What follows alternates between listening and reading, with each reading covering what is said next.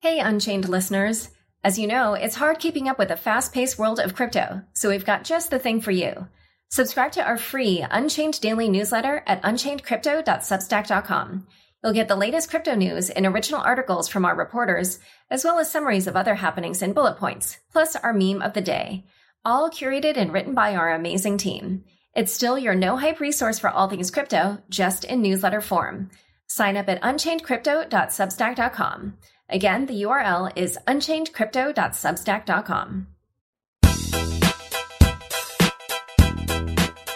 Hi, everyone. Welcome to Unconfirmed, the show that reveals how the marquee names in crypto are reacting to the week's top headlines and gets the inside scoop on what they see on the horizon. I'm your host, Laura Shin, a journalist with over 2 decades of experience. I started covering crypto 6 years ago, and as a senior editor at Forbes, was the first mainstream media reporter to cover cryptocurrency full-time. Head to unchainedpodcast.com, where you can sign up for my daily newsletter. And there you can also find out about my upcoming book and where you can make pre-orders.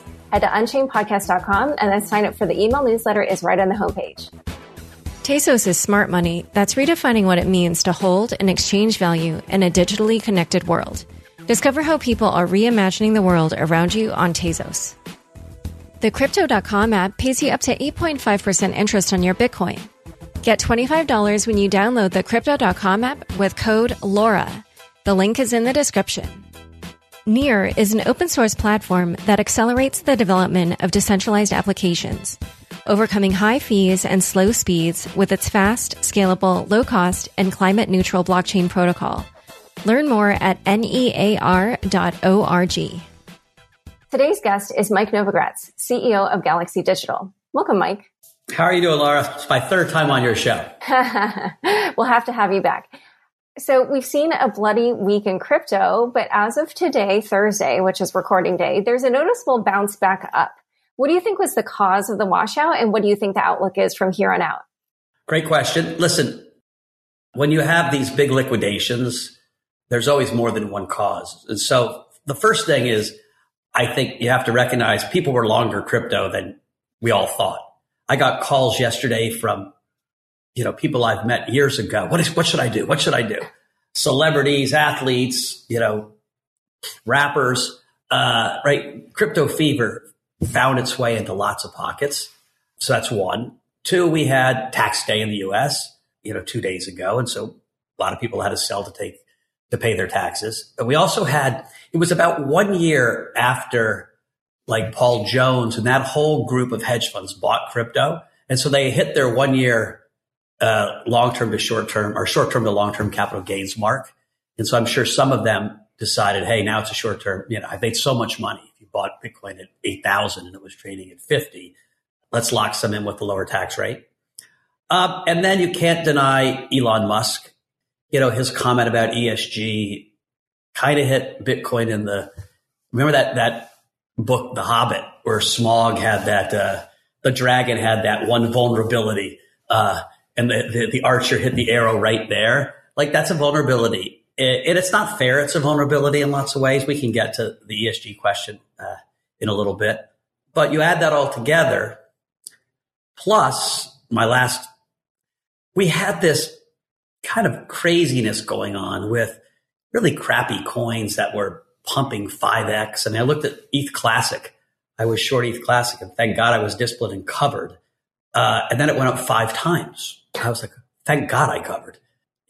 For no reason. These FUD coins kind of crummy coins were just being pumped. That's always a sign of excessive speculation. What we saw with Doge and Shiba Inu, and that it's fun if you're involved, I guess, but it's not healthy for the ecosystem. And it's certainly a sign of excess speculation. And so you put all those things together, the charts crack, and then you take out leverage. And I think I read 700,000 people got stopped out, $9 billion taken out of their wallets. And that's mostly retail. Some hedge funds, of course, stopped out. I have a lot of friends that are disciplined and sold. Most of the big institutions don't move that fast. They're like, whoa, what just happened? Most of the crypto OGs, they're like, this is just part of being in crypto. It's like, yeah, a painful part of being in crypto. But we bounced back pretty quickly, I think partly because, the story doesn't really change. There is a revolution going on. I see it with the kind of human capital that we're hiring. More and more unbelievably talented people want to work in our industry. And I see it with our competitors doing the same thing. I was talking to our own troops yesterday, and I was like, I remember when the Nikkei fell 50% in one night when they had the Fukushima earthquake, the earthquake and then the Fukushima reactor. Literally, the second biggest stock market in the world fell 50% at night and then bounced. It wasn't like, oh, the stock market's over, right? People dusted off, went back to work, and the industry continued. It's kind of the same thing when we have things like it. For a moment, you're like, oh my gosh, what's happening?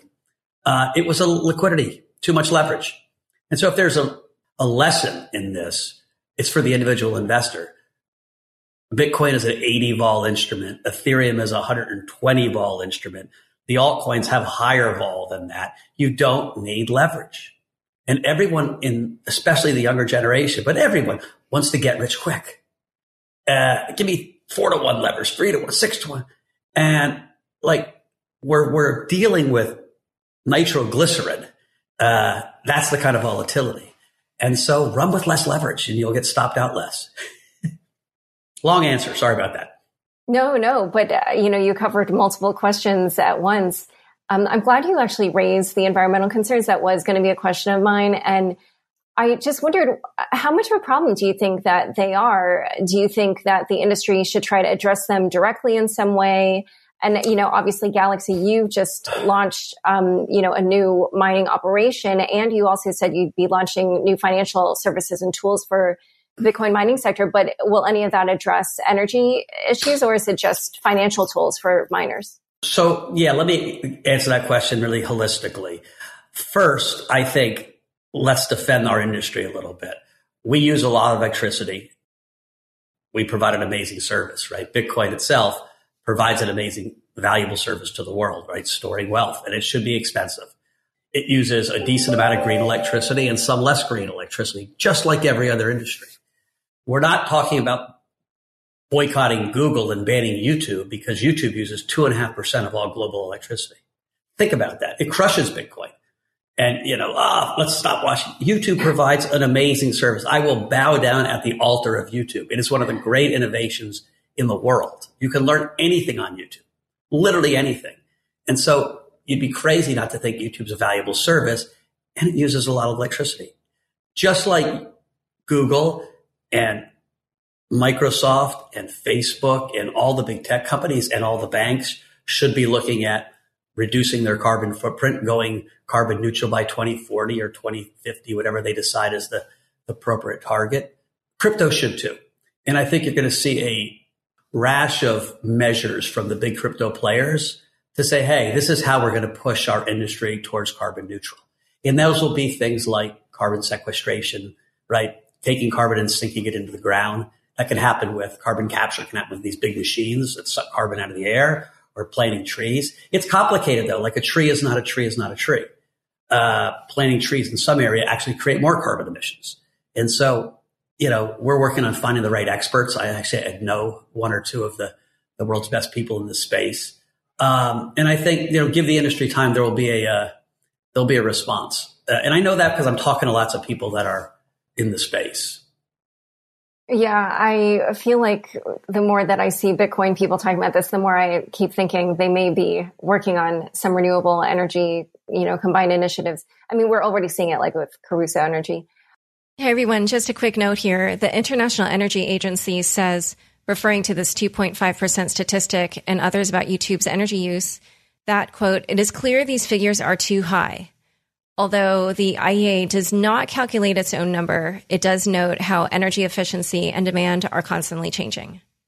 Ether has also been a big story this year. And despite the bloodletting earlier this week, it's tripled in price since the beginning of the year.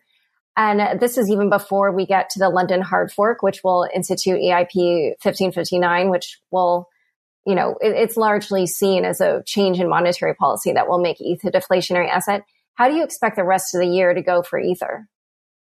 Yeah, it's a Great question. People were like, well, where do you think Ether's going to go? I was like, dudes, it went from 700 to 4,000. That's pretty good. Like how greedy can everybody get? Listen, Ether has a lot going for it right now. Right. It's got this monetary shift, which I think is wonderful, but it's got the three big tailwinds of stable coins being, built on Ether, DeFi being built on Ether, and NFTs being built on Ether. And so I remember when I first met with Joe Lubin in 2015, he was explaining how all this was going to work. And I was like, and he's kind of gotten it right. And we always say, well, Ether's it's gotta scale faster, and it hasn't yet. But they're side chains and level 2s, and people are making all their adjustments. I do think because it's been slow to scale, and because other people are creative, it's led to the explosion really of these other ecosystems, right? The Binance Smart Chain, Solana, the Terra Luna system, where you have these charismatic entrepreneurs, all three, maybe the 3 entrepreneurs of the year, building similar ecosystems on far less decentralized, far more efficient blockchains, right? I mean, I don't even know if you can call the Binance Smart Chain a decentralized blockchain, right? It's the CZ chain.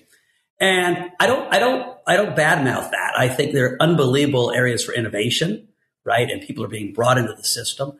I wonder, and you probably have a better insight on this than me, if as these ecosystems grow and we transfer more value and we get more regulated, are regulators going to allow these less decentralized blockchains to be where we transfer all our wealth? Are consumers going to care, right? Like right now, consumers don't care because most of the consumers of crypto are gamblers.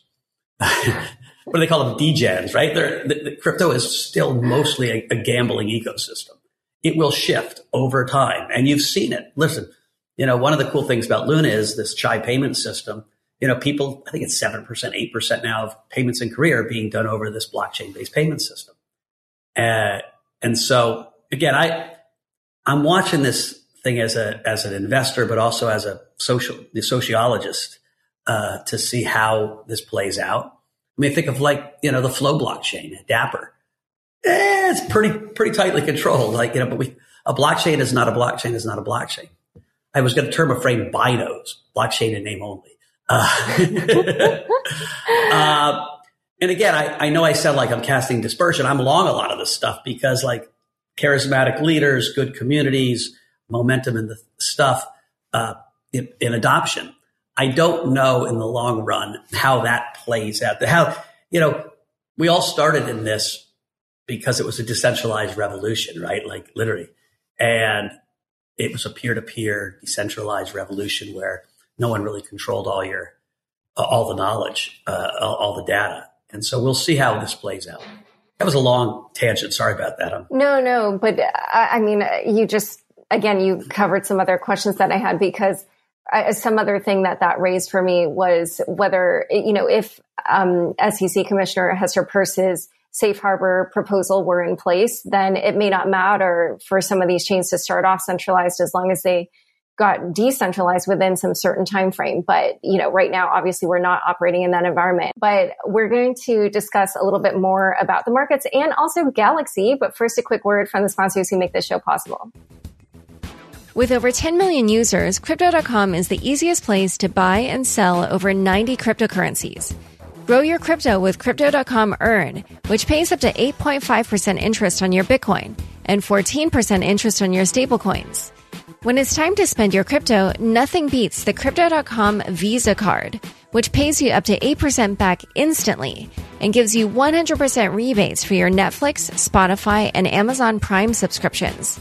Download the Crypto.com app now and get $25 by using the code LAURA. The link is in the description. Did you know nearly $338 million worth of NFTs were sent last year? And in 2021, that number is growing faster than ever. If you're looking to make your first NFT, check out Near's fast, scalable, low-cost, open-source platform. Near is investing 80 million Near tokens in community-led projects over the course of 5 years to power sustainable innovation through its ecosystem, with fundraising opportunities and support for DAOs and dApps to engage fans and reach new audiences. Come learn why NEAR is the infrastructure for innovation at NEA.org. Back to my conversation with Mike Novogratz. So Galaxy has had a ton of news coming out in recent months, and I wanted to ask you, why did Galaxy decide to make the industry's first billion-dollar acquisition with BitGo? What do you see happening in the industry now that makes bringing custody in-house seem necessary? Yeah, so I guess, I was wrong originally in my instinct that institutional clients would want you to custody elsewhere, right? When you buy bonds at Goldman Sachs, you custody them at Bank of New York. You don't keep them at Goldman Sachs. And in crypto, I think because of the complexity of the instrument, people wanted a soup to nuts solution. So we heard that from a lot of customers, not every customer, but a lot. And so it's to some degree, we needed it to fulfill our growing, though I would have paid $1 billion for a custodian if I didn't think there was more to it. What I really get excited about with BitGo is they have 60 and growing blockchain engineers.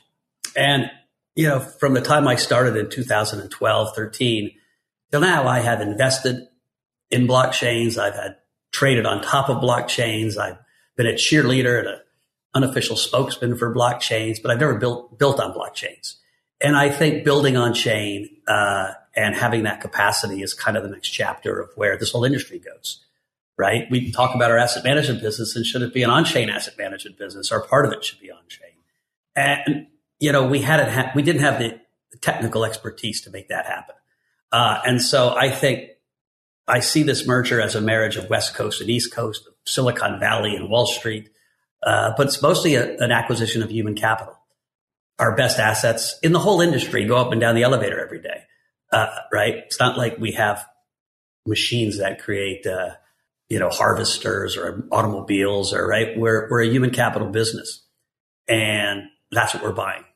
Well, so to expound a little bit on that, you did in the same vein tell The Block that you think where the industry is going is, quote, it is building on the blockchain, it is DeFi. And you kind of hinted that Galaxy would start doing that. So what are you envisioning when you talk about wanting to build in DeFi?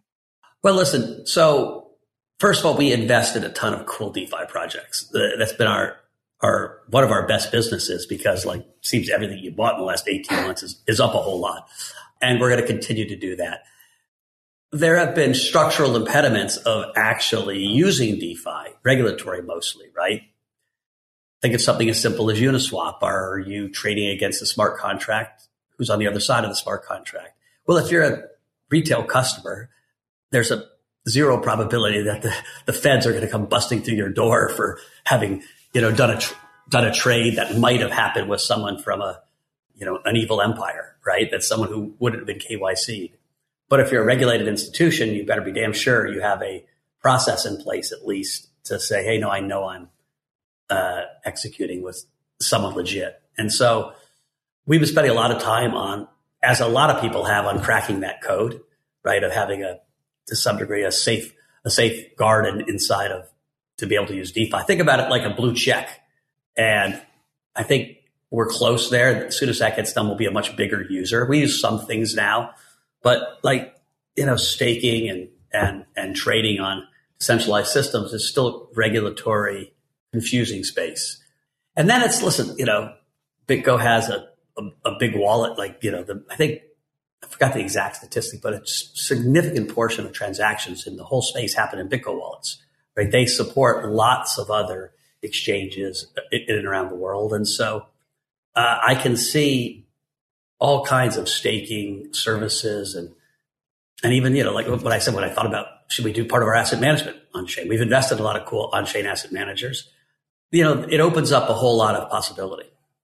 Okay, yeah, I'm trying to read between the lines, and I was thinking AMMs, liquidity providers, using, I forget what Melon Protocol changed its name to, but anyway, okay, so I guess we'll have Laura, in some ways, the simplest function of a bank, right, is you take in money and then you lend it at higher rates. And so just even being able to be a broad lender in the space could be a huge opportunity set, right? Right now, one of the hindrances, and you see it on days like yesterday, one of the reasons I think we also did this merger, I think bigger is better as we go into the broader institutional world. And I think having deep balance sheet is important. Days like yesterday are really important, right? Markets are in collapse. You want to have excess capital. But the traditional banks don't lend to crypto yet. I can't go to JP Morgan and say, hey, give me a $300 million credit line at LIBOR plus 200 or 300 even. We've got a $2 billion plus balance sheet. Like, what are you scared of lending me money for? That's crypto. We don't understand. And the days like yesterday, they're like, oh, thank God we didn't lend them money, right? Like those days set our industry back a few months, not years, a few months. The conversation has to die down and have to say, oh, it's endemic to the space. It's still a young space. But it allows people that were on the edge to back away from the edge. And so getting capital into the space is critical. We're working really hard and being really thoughtful on how do you, because if you could get cheap capital, there's plenty of places to deploy it, right? The basis trading that happens, lending on chain, there's unbelievable yield to lend on chain. The problem is there's not a lot of dollars. So if you want to borrow dollars in crypto, you're borrowing at almost 13, 14, 15% during times of duress, which is crazy. So if you could borrow at 3 or 4%, it's a whole heck of a good business. All right. Well, I will keep my eyes peeled. I'm very curious to see what you do. Last quick question. Galaxy also filed for a Bitcoin ETF last month. And at the beginning of the year, many people thought that having Gary Gensler as SEC chair was a positive signal for a Bitcoin ETF. But last week, the SEC released a cautionary statement, basically, for mutual funds that wanted to invest in Bitcoin futures. So did that statement change your view on the odds that a Bitcoin ETF would be approved this year? I think it's going to be fourth quarter or first quarter of next year. I don't know. Like it's hard to say. Gary, I just keep saying if I'm the chairman of the SEC, an ETF is far better than the Grayscale Trust or the other products that institutions have that public equity markets are allowing people to invest in. And so like we allowed the Grayscale Trust, but we're not going to allow it. An ETF makes absolutely no sense. Like bizarre, right? And so, and I know Gary's very bright. There are a lot of technical issues that surveillance of the exchanges, all these issues that common people like me don't like to get in the weeds of, that when I talk to the guys that are working on it are like, and so I think it's as much of a technical solve. Listen, days like yesterday aren't good for that accelerating. Let's assume they were going to approve an ETF last week. I mean, they decided last week to approve it next month. After yesterday's volatility, any bureaucrat's going to say, let's wait a couple more months. And so I do think it happens. I would make a market probably 30-70, 30% fourth quarter, 70% first quarter. All right. And before we go, do you want to give a Bitcoin price prediction for end of year and same with Ether? Yeah. So it's funny. My price prediction in December for end of year was 64,000. And we got to 64,000 in March. And if I was smart, I would have said, hey, I made my whole year. Let me take half of my Bitcoin off. Of course, then you're like, oh, let's go to 100,000. It's hard to say. I think we're going to go sideways for a while. We're going to consolidate between, 35,000 and 50,000 for a while. And I think a lot of the selling pressure is gone. A lot of the stories that got people scared to sell are gone, right? The ESG story came. Regulatory stories have not been great. They've kind of come, China regulatory story that helped kick off yesterday. Now we need new buying. And, institutions are coming. They come slow. I could tell you that every one of the major banks, Goldman Sachs, JP Morgan, UBS, PNC Bank, they're all coming with product geared to the wealth clients, right? That's the 50 to 80-year-olds who don't buy through their Coinbase wallet. But it takes a while for them to get set up. Then the money takes a while to get in. So the positive news is, I'll tell you something about our experience with Morgan Stanley. In order to be a financial advisor at Morgan Stanley and sell Bitcoin, you have to take a Bitcoin course online. I have done, 10 probably teach-ins with various regional sales forces. on how I think about Bitcoin, how I sell it. And so think about 2013. There was like Dan Moorhead. There were 3 or 4 institutional salesmen of Bitcoin. Not even me, Dan Moore. I'm trying to think who else was out there. Barry, of course. Now we just trained up 4,000 Morgan Stanley FAs to sell Bitcoin, who have an economic incentive to sell it, who understand it, who help control people's investment decisions. And you're going to do the same thing at Goldman Sachs and the same thing at JP Morgan. And so the institutional army is coming. It's coming slowly. And so I'm always balanced between that being the buffer on the downside. What was interesting in yesterday's price action is as the market collapsed, people that traded on exchanges were getting stopped out because they were levered. People that traded in the U.S. stock market came in and MicroStrategy outperformed Bitcoin by 14% yesterday. The Grayscale Trust went from a 15% deficit to trading at a premium, right? And so non-levered dip buyers showed up. Levered, over their skis, people got stopped out. And so again, if there's a message to send to crypto investors, it's stop taking so much leverage. But you did see demand from U.S. retail buying a lot of crypto yesterday, which I found really interesting and promising. It really feels to me we put in a tradable low. We retested it last night, which felt scary again, because when you're testing lows, it always feels scary. It's the end of the world. It wasn't the end of the world. And I think now, listen, it doesn't mean we're going to just rocket off to space, but we got Bitcoin Miami coming up. There'll be a lot of good positive energy. I think the town's going to go wild. He's got COVID plus Miami, end of COVID plus Miami plus crypto. I don't know. I feel like you're going to be there. You might want to have some. I will not. Unfortunately, I have a big book thing going on, so I cannot do fun things for a little while. But I will be watching from afar and, living vicariously through you. But I agree. I think it'll be pretty wild. All right. Well, Mike, this has been super fun. I would love to have you back again. These shows are pretty short, but we covered a lot of ground. So thank you so much for coming on Unconfirmed. Awesome, Laura. Thank you. Don't forget, next up is the weekly news recap. Stick around for This Week in Crypto after this short break. Tezos lets you easily exchange smart money throughout our digital world. A self-upgradable blockchain with a proven track record, Tezos seamlessly adopts tomorrow's innovations without network disruptions today. Because of this adaptability, engineers, conservationists, entrepreneurs, collectors, game developers, and artists from around the world are building, creating, and using Tezos every day. Discover how people are reimagining the world around you on Tezos.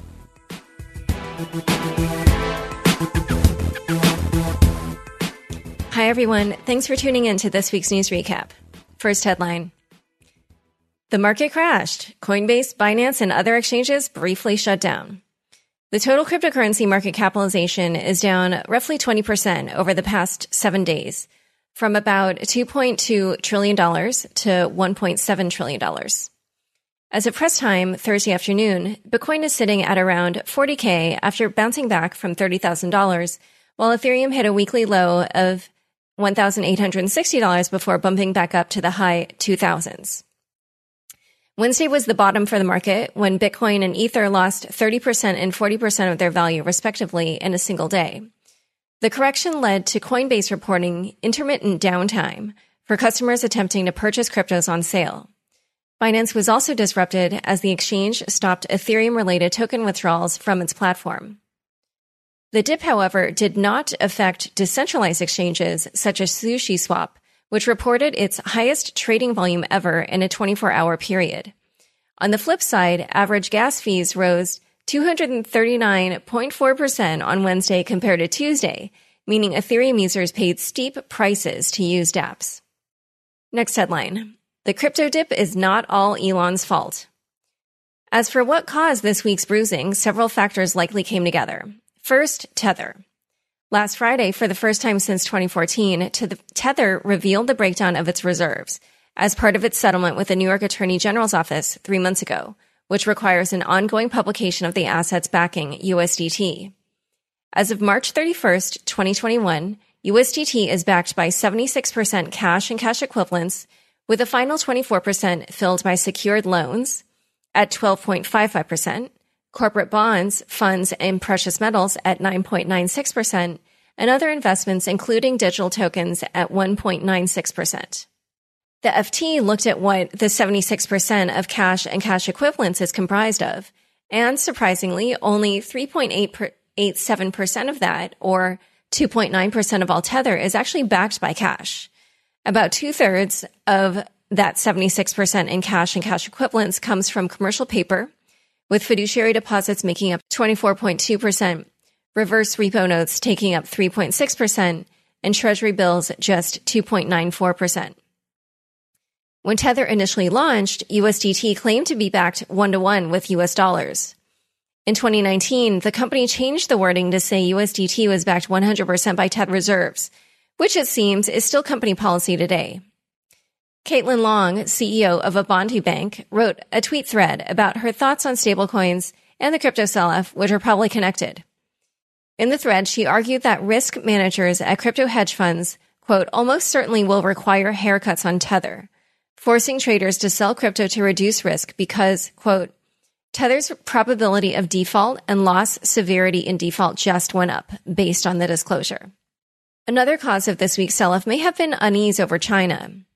On Tuesday, 3 self-regulatory bodies in China, all of which are under the supervision of the People's Bank of China, jointly published a note reiterating a 2017 ban on financial and payment institutions from providing services related to cryptocurrency transactions and initial coin offerings. Although it was nothing new, it appears a misleading Reuters article made the rounds Tuesday morning, spreading a rumor that China had completely banned crypto, which was much more dramatic than the reality. The third driver of the drawdown this week may have been Elon Musk and his Twitter account. Last week, Tesla announced it will no longer accept BTC as payment for vehicles, citing environmental concerns regarding Bitcoin's proof-of-work consensus algorithm. Then, over the weekend, Tesla CEO Elon Musk hinted that Tesla may sell or had already sold its Bitcoin holdings by responding, indeed, to a tweet from Crypto Whale on Twitter that said, quote, Bitcoiners are going to slap themselves next quarter when they find out Tesla dumped the rest of their Bitcoin holdings. Musk later clarified the speculation, tweeting, Tesla has not sold any Bitcoin, and that Tesla has diamond hands. However, by that time, BTC had already slid well under 50K. The final impetus behind the price plunge may have also been retail traders. Meltem Demirors, chief strategy officer at CoinShares, said, quote, crypto is still largely a retail-driven market driven by fear and panic. It operates 24/7, 365. This is a perfect recipe for panic selling exacerbated by media hype over non-events. Next headline. Ethereum had an impressive Q1. James Wang, a former ARK analyst, wrote an insightful article earlier this week about Ethereum's impressive Q1 performance. Here are a few highlights on Ethereum's growth between Q1 2020 and Q1 2021. Total transaction fees on Ethereum are up 200x to $1.7 billion. Daily active users increased 71%.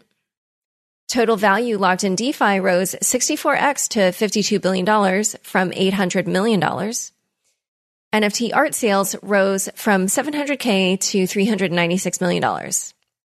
On a related note, on Wednesday, CoinShares reported that digital asset investment products saw a net outflow of $50 million over the previous 7 days, which is the first net outflow since October 2020 and the largest since May 2019.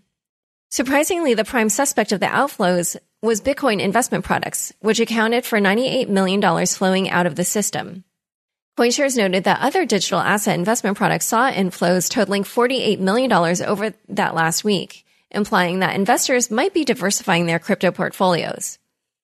Interestingly, Ethereum accounted for $27 million of the inflows, continuing the trend of ETH outperforming BTC this year.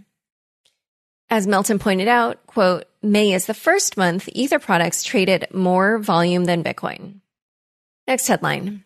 U.S. regulators sprint to keep up with crypto.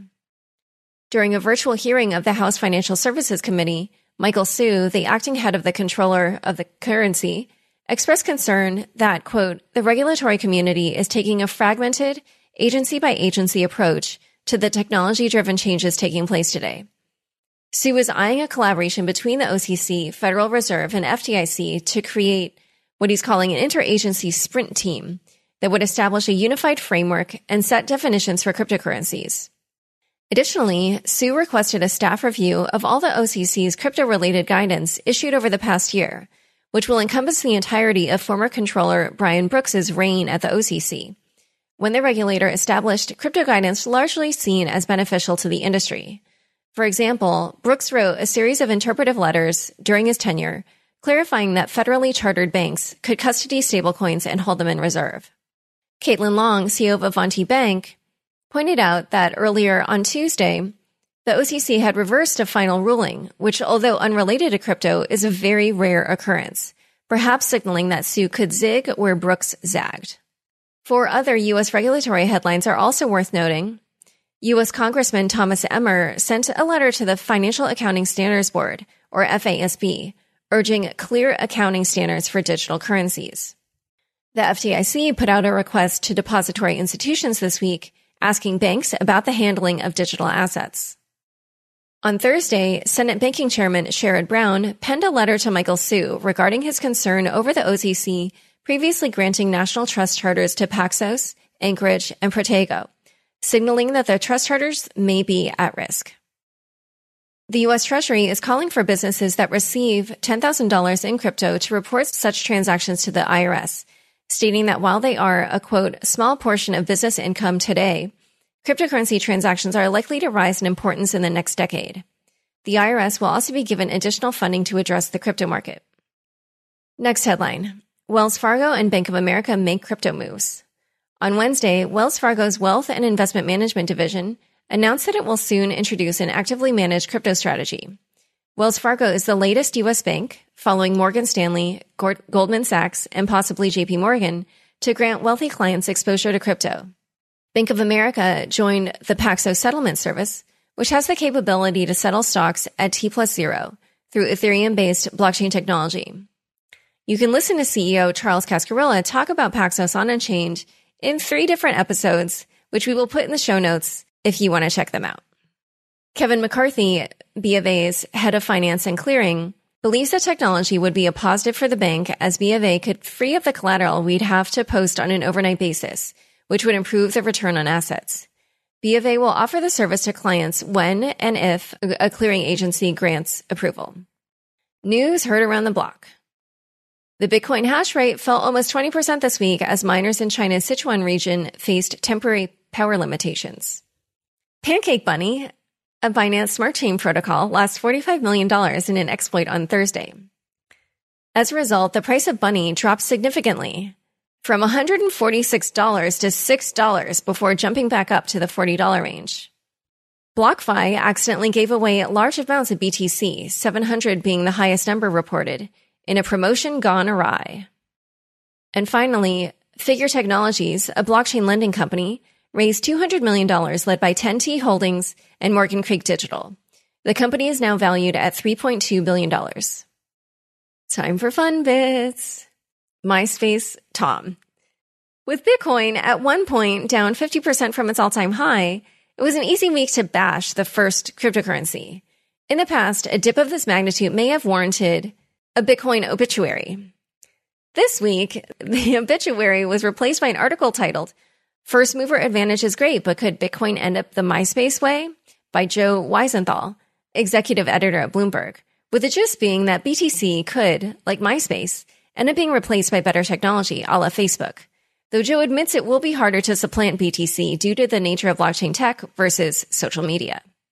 Here's where the humor comes in.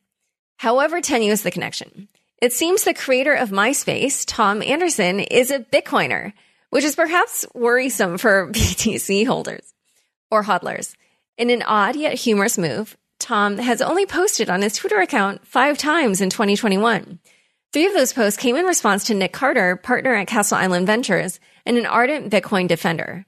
Tom's latest tweet was posted on Sunday, showing off his new profile pic, replete with laser eyes, with a quote, "Buying the dip." All right, thanks for tuning in. To learn more about Mike and Galaxy, be sure to check out the links in the show notes. Heads up, everyone. The Unchained newsletter is switching to a weekly news recap to a daily blog in order to keep up with the crazy pace of crypto news. Each morning, you'll get 4 to 5 quick headlines, a crypto meme or two, and a few recommended reads. And in the newsletter, you can find details on how to order my book, The Cryptopians: Idealism, Greed, Lies, and the Making of the First Big Cryptocurrency Craze. Or just go to bit.ly/cryptopians, which is spelled CRYPTOPIANS. Head to unchainedpodcast.com and the sign up for the email newsletter is right on the homepage. You'd also find the link in my Twitter bio. Unconfirmed is produced by me, Laura Shin, with help from Anthony Yoon, Mark Murdoch, and Daniel Ness. Thanks for listening.